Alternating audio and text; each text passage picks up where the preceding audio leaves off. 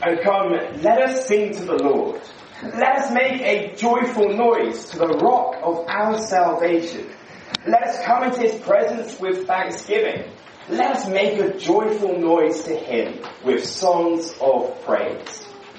For the Lord is a great God and a great King above all gods. In his hands are the depths of the earth. The heights of the mountains are his also. The sea is his, for he made it, and his hands formed the dry land. O come, let us worship and bow down. Let us kneel before the Lord our Maker. For he is our God, and we are people of his pasture, and the sheep of his hand. Today, if you hear his voice, do not harden your hearts, as at Meribah, as on the day at Massah in the wilderness, when your fathers put me to the test and put me to the proof, though they had seen my work. For 40 years I loathed that generation and said, they are a people who go astray in their heart, and they have not known my ways. Therefore I swore in my wrath, they shall not enter my rest. Well, do keep that open in front of you, and you can find a sort of outline of the sermon inside the yellow service sheet with some space to write notes as well, if you're after that. Well, my question to you this morning is, how does what we do here this morning, Sunday morning, how does it transform the rest of our week? How is it that meeting together like this changes our lives?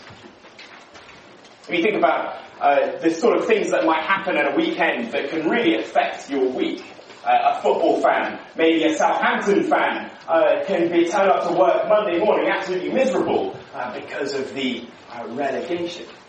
So I don't know if you've got friends or colleagues really into things like Love Island. Their favourite contestant wins, the one that they've been backing all the way through, and they're absolutely buzzing about it Monday morning, aren't they? The things that we do and the things that we love really can affect and bring about change in our life, in our mood. But how is it that what we do here on a Sunday morning, how does that change our lives? But maybe you're here today because you're desperate for change in your life. You're wondering, will church on a Sunday morning, will it give me an answer? Maybe you're here sceptical, doubting that church, anything that I hear at church, could that even make a difference to my life? I doubt it. Maybe you're today here wondering and worrying that Sunday doesn't seem to make a difference to my Monday morning. I seem to be a hypocrite. I come here, sing, listen, chat, go home, and nothing seems to change. Or maybe you're sort of looking back, rose-tinted lenses, at a time when your relationship with God seemed so tight that God brought real change in your everyday. It just doesn't seem to be doing that for you right now. The answer to these thoughts, these worries, is far better than we could possibly imagine, and yet far less dramatic than we might realise. How does what we do here Sunday morning change our everyday and transform our week? It's far better than we could possibly imagine, and yet far less dramatic than we realise. And the answers are found in this Psalm 95. It's a poem, a song, a praise to God. And it's divided really into two halves. And so first we get an instruction. Sing to the Lord. That's the first point on our outline today. Verse 1, oh come, let us sing to the Lord. Let us make a joyful noise to the rock of our salvation. The invitation is there to the people of God. Come, sing, join in. It invites us to join in with the loud, noisy celebration of God. Other translations of this put joyful noise as shout aloud. Shout aloud. Verse 2, let us come into his presence with thanksgiving. Let us make a joyful noise. Let us shout aloud to him with songs of praise. The people of God, therefore, are to join together in their singing, praising of God. He is the rock, a rock of salvation, this psalm puts it. A high rock that is difficult to access is therefore a place of refuge. Saying God is high, inaccessibly high, safely high, so that when we shelter in him, no evil reaches us. If we're with him in his presence, then we are rescued, made safe. In fact, coming into his presence, verse 2, is literally coming before his face. It means being in the personal presence of God. Do you realise that if you're a Christian here today, that's what you do? When you praise the Lord, you are in his presence. Joining together in song, together because God saves. That is what we are doing, making a joyful noise. There was a pastor who was once travelling along and he got caught in like a dreadful storm.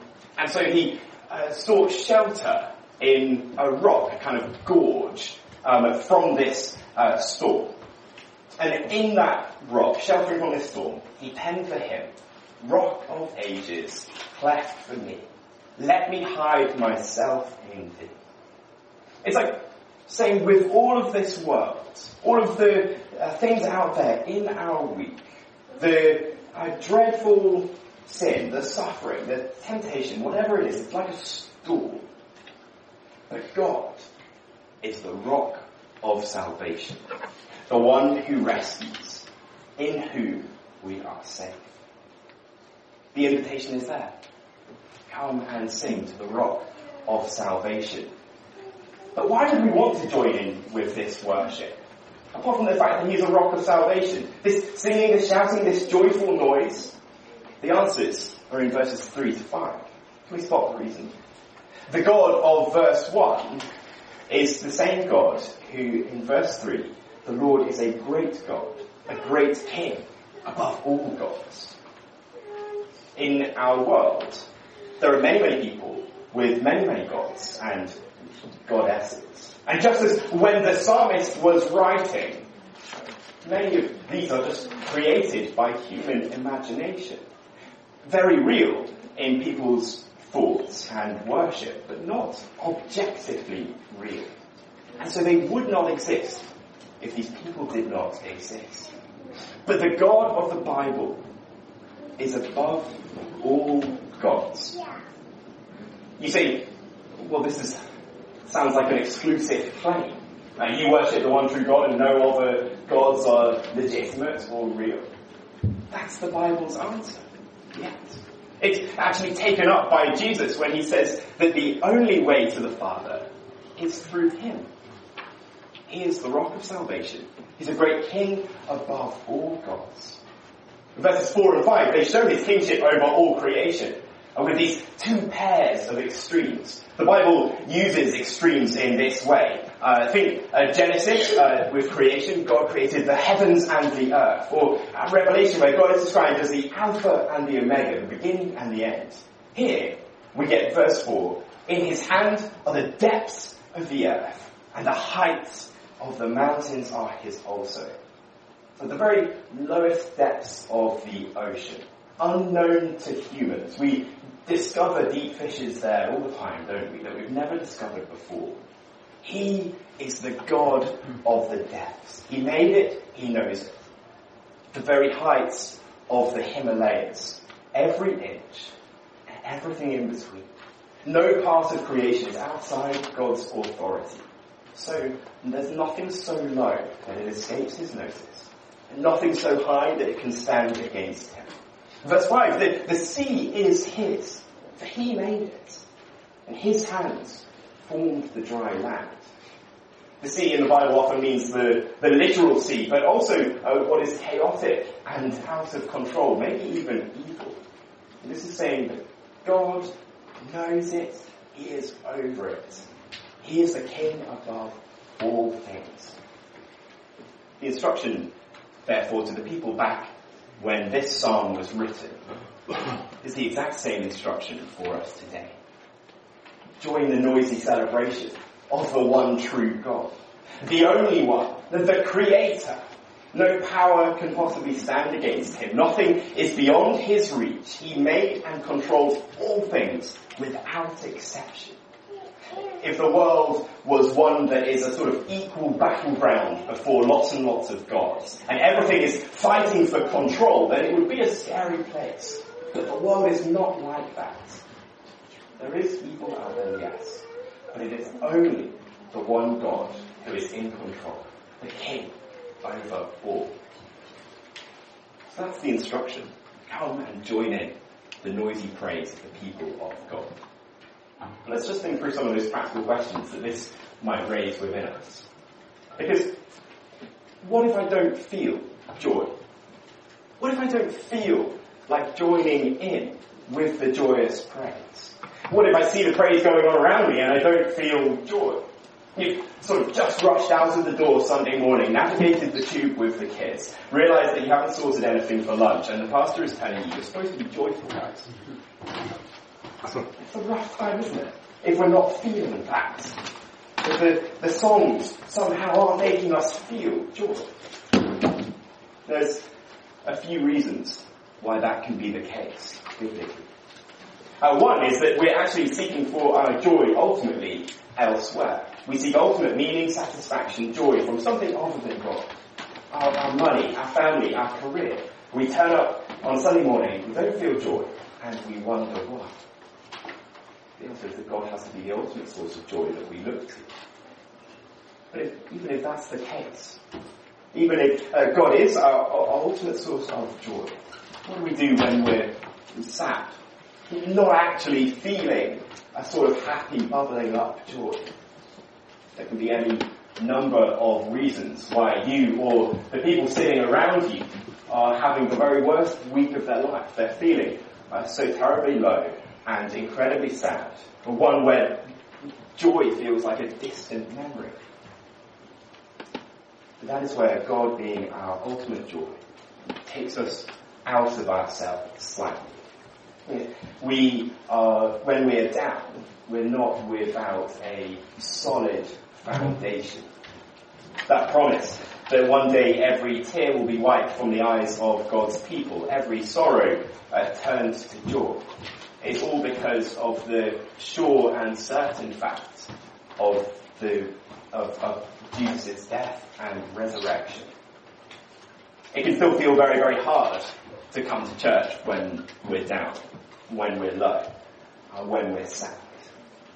But we go into church armed with the historical fact that's spelled out in God's word that Jesus died for the forgiveness of sins, that he was raised and rules over all, and we look forward to the day when we worship him face to face. But it can still feel so hard coming to church, joining God's people in praise. So don't be afraid if we're here this morning struggling to find joy in the Lord. Allow the people of God singing around you to minister to you.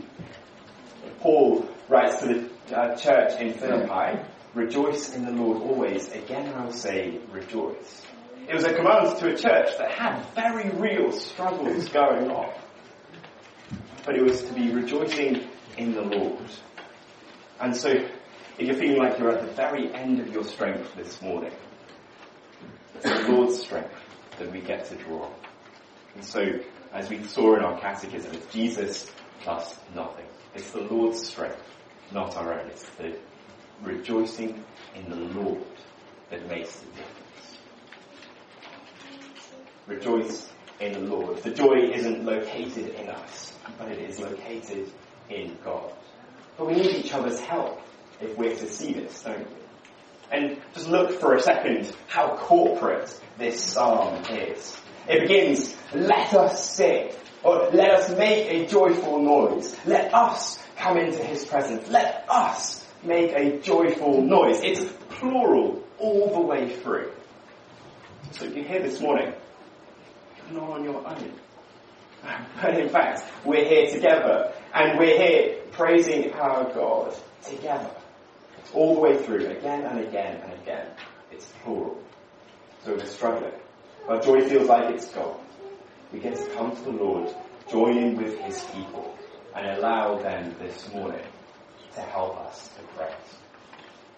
Another question just quickly we're thinking about though is, does the joyous worship of the Lord have a certain aesthetic that goes along with it? The shouting for joy, the joyful noise, does it involve the sort of jumping and clapping that you might get in some churches? You sometimes even see churches where sort of the congregation has their arms in the air for the whole song. That is their joyous expression of praise.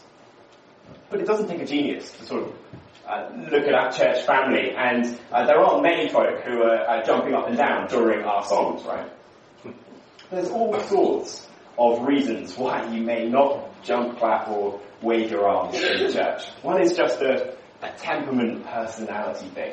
Some folk wouldn't even do that at a football match, right? But it's worth having a think. Me, myself, what does it look like for me to make a joyful noise to the Lord at church? And what does that look like? It doesn't have to look like exuberant sort of shouting and jumping. But it's worth wondering, am I involved in this praise in a joyful way? That's the first half. Sing to the Lord, for he is a great God. But our second half, we've got to sing to the Lord for he is great, and now we've got to bow down and listen to his voice. You know, this psalm is a very famous psalm. If you follow a sort of Anglican prayer book, you'll actually pray it every single morning. But you know that lots of churches, when they pray this psalm, they leave off the second half of the psalm. The first half is so joy-filled. Come and join in. The second half, bow down and listen to his voice. It often gets cut. Verse 6. Oh, come. Let us worship and bow down. Let us kneel before the Lord our Maker. So the first half, oh, come. The second half, oh, come. Alongside our joyful noise, there is a deep, humbling, bowing down. The word worship in verse 6 almost means to lie face down in the dirt, bow, kneel. The joyous people of God humbly kneel. Our joyous singing goes hand in hand with our hearts and even our bodies willingly submitting before the God we praise. Apart from the fact that we're often quite cramped on the barge here and the floor isn't very comfy, you know there's nothing to stop us from kneeling. It's not something that is required for us to be doing to properly worship. But if we've never knelt before the Lord in worship, we might want to try it. If we never kneel before our God, we might be ignoring that we are both body and soul. And so it might be worth involving our body in our worship of God. Involving our body with the attitude of our heart. An example of how you might do this might even just be in your own prayer time. Sometimes when I'm losing focus in prayer, my mind wandering, it happens a lot. Sometimes kneeling is just actually very helpful, just to bring back a bit of focus. Get on the knees. I don't know why. It feels more intentional to kneel before the Lord and focus returns. It's more than just kneeling to pray here, though, in this psalm.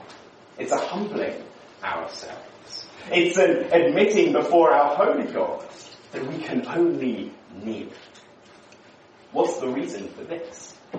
Well, after verse 1, praise the Lord, we had the reasons in verses 3 and 5, being the Creator God. Here, can you spot the reason? It begins in verse 6. He is our Maker.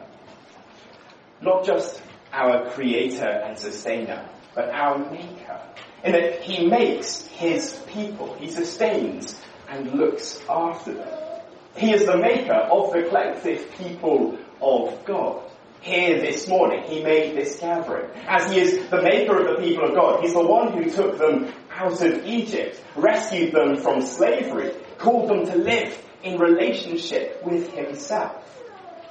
Verse 7 almost copies that promise I will be their God, and they shall be my people, that he promises in Exodus 6, Ezekiel 36, Jeremiah 7, and so on. When the people of God praise God for this, it is, he is our God. We are his people.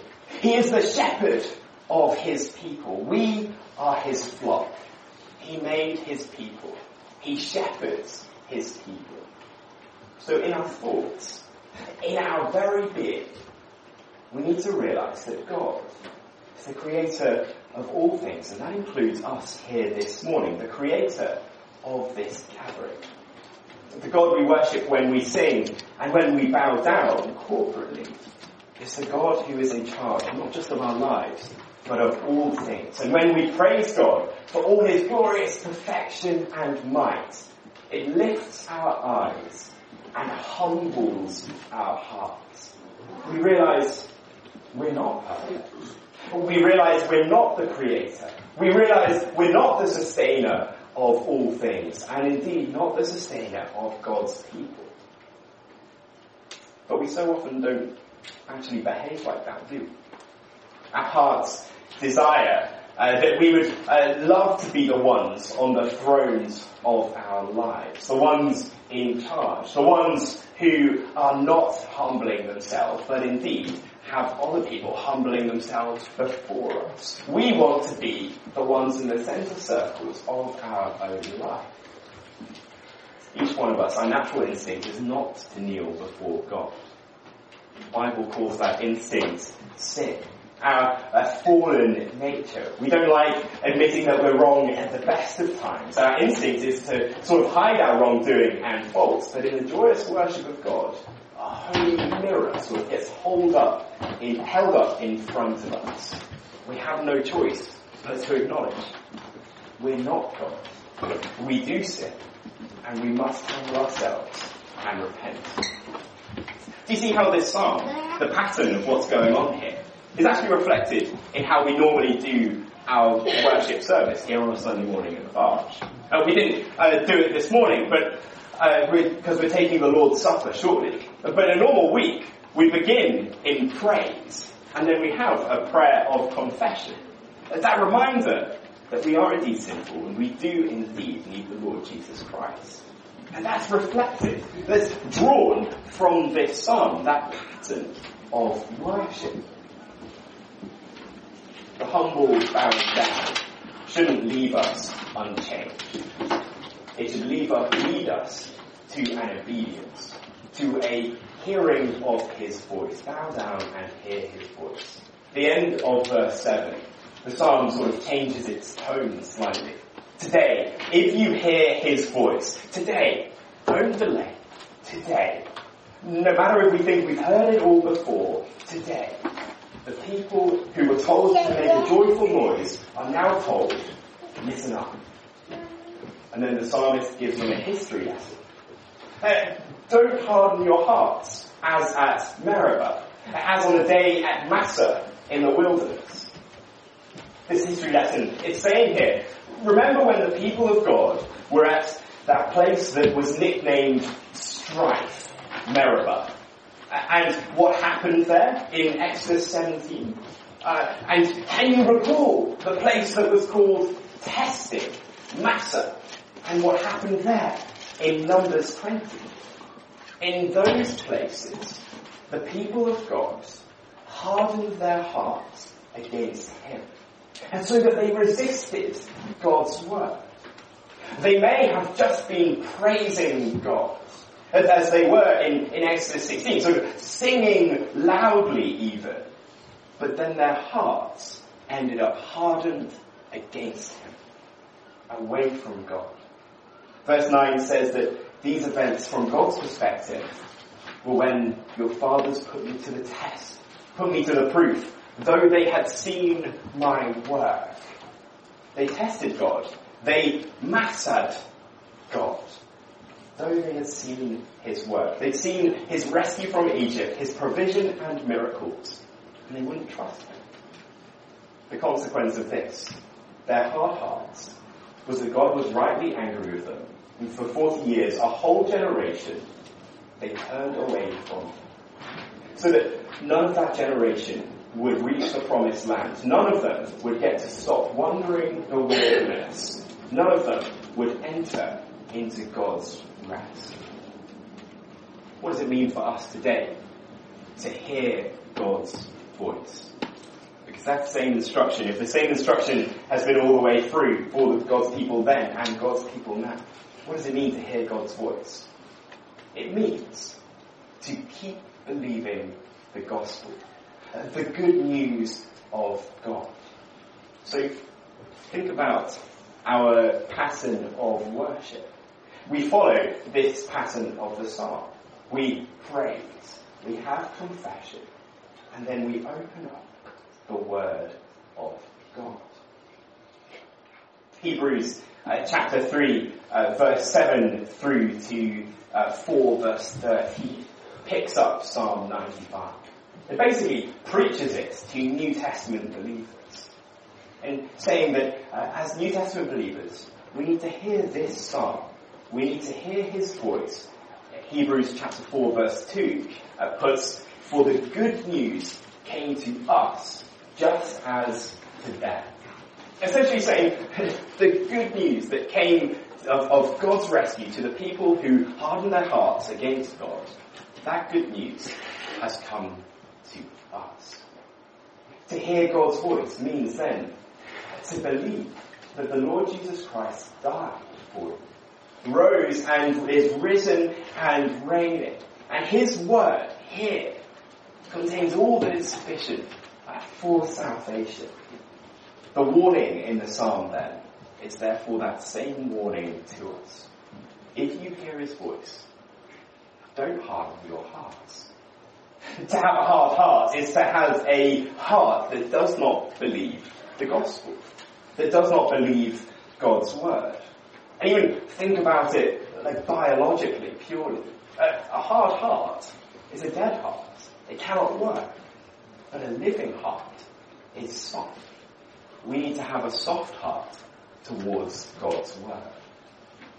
And as the writer of Hebrews preaches this warning to the new covenant believers, the Christians, and the rest that the promised land points us towards is that greater, deeper, eternal rest that is coming to God's people.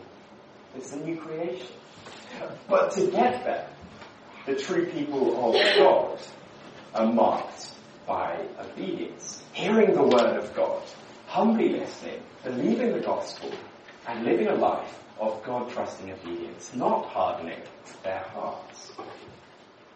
Maybe we should turn back to Hebrews 3 that we read earlier in the service, and we can see just a little bit of explanation from this together. Why don't you turn with me in your Bibles, and we'll just see what some of this means for us, and some of these questions that are raised for it. So Hebrews 3, page 1205 in the Church Bible.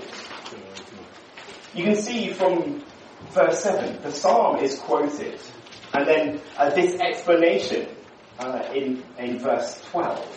Take care, brothers, lest there be in any of you an evil, unbelieving heart, leading you to fall away from the living God. Saying to not have a hard heart means that you keep going in the gospel. And that is the unimpressive side of how what we do here on a Sunday morning changes our life. What we do here on a Sunday morning, we praise, we confess, we hear the word opened to us, and that helps us to keep going. And so then we keep going. It's unimpressive, isn't it? Take care, brothers, lest there be in any of you an evil, unbelieving heart, leading you to fall away from the living God. There are some questions that are going to come from this, aren't there? Let's have a look at this and say, well, hang on, I thought that at this church we believe that once you're saved, you're always saved, and you can't fall away. Yes, that is absolutely. Whoever believes in Jesus will have eternal life. But how do we know that we truly believe, therefore, and they're truly saved? Well, the answer is we keep going in obedience to God.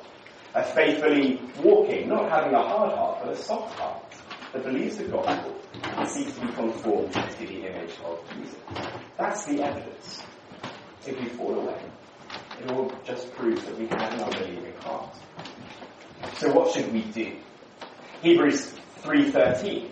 Exhort one another every day, as long as it is called today, that none of you may be hardened by the deceitfulness of sin. Sin is deceitful and hardening. Corporately, we need to be encouraging one another against sin. This doesn't mean sort of telling off or feeling superior to one another. It means encouraging one another and helping one another to avoid sin. And to warn one another that the consistent indulgence in sin only leads to a hardening of the heart that's resistant to the gospel. So today, if we hear his voice, we need to not hear it. We need to not harden our hearts.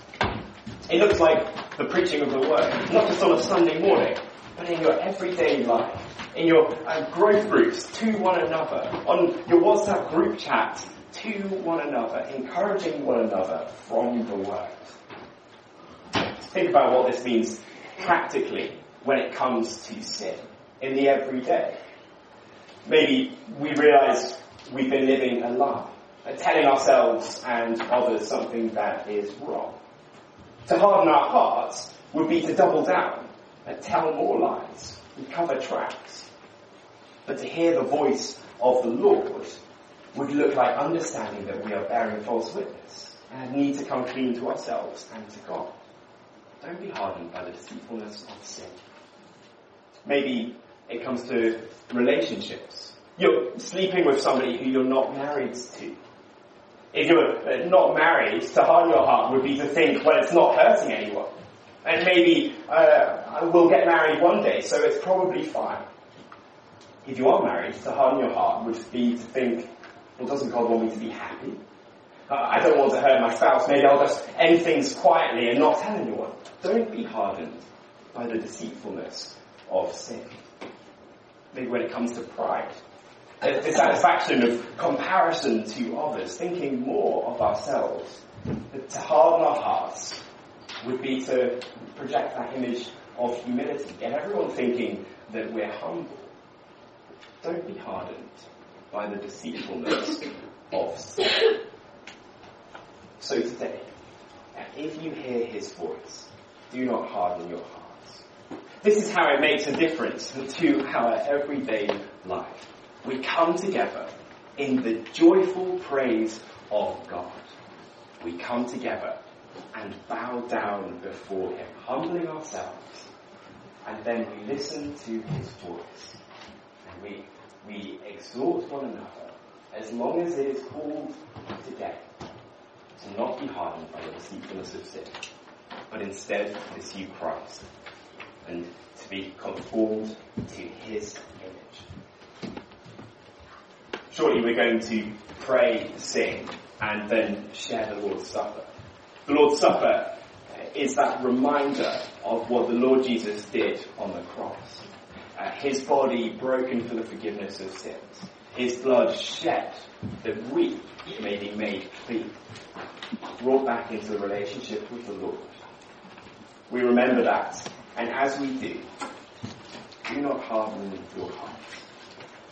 If there's sin that you feel needs to be confessed, now is the time to bring it before the Lord and confess. But before we remember what he did for us on the cross. Let's take a moment and in the quiet of our hearts, reflect on what we've heard, and then I'll lead us in prayer.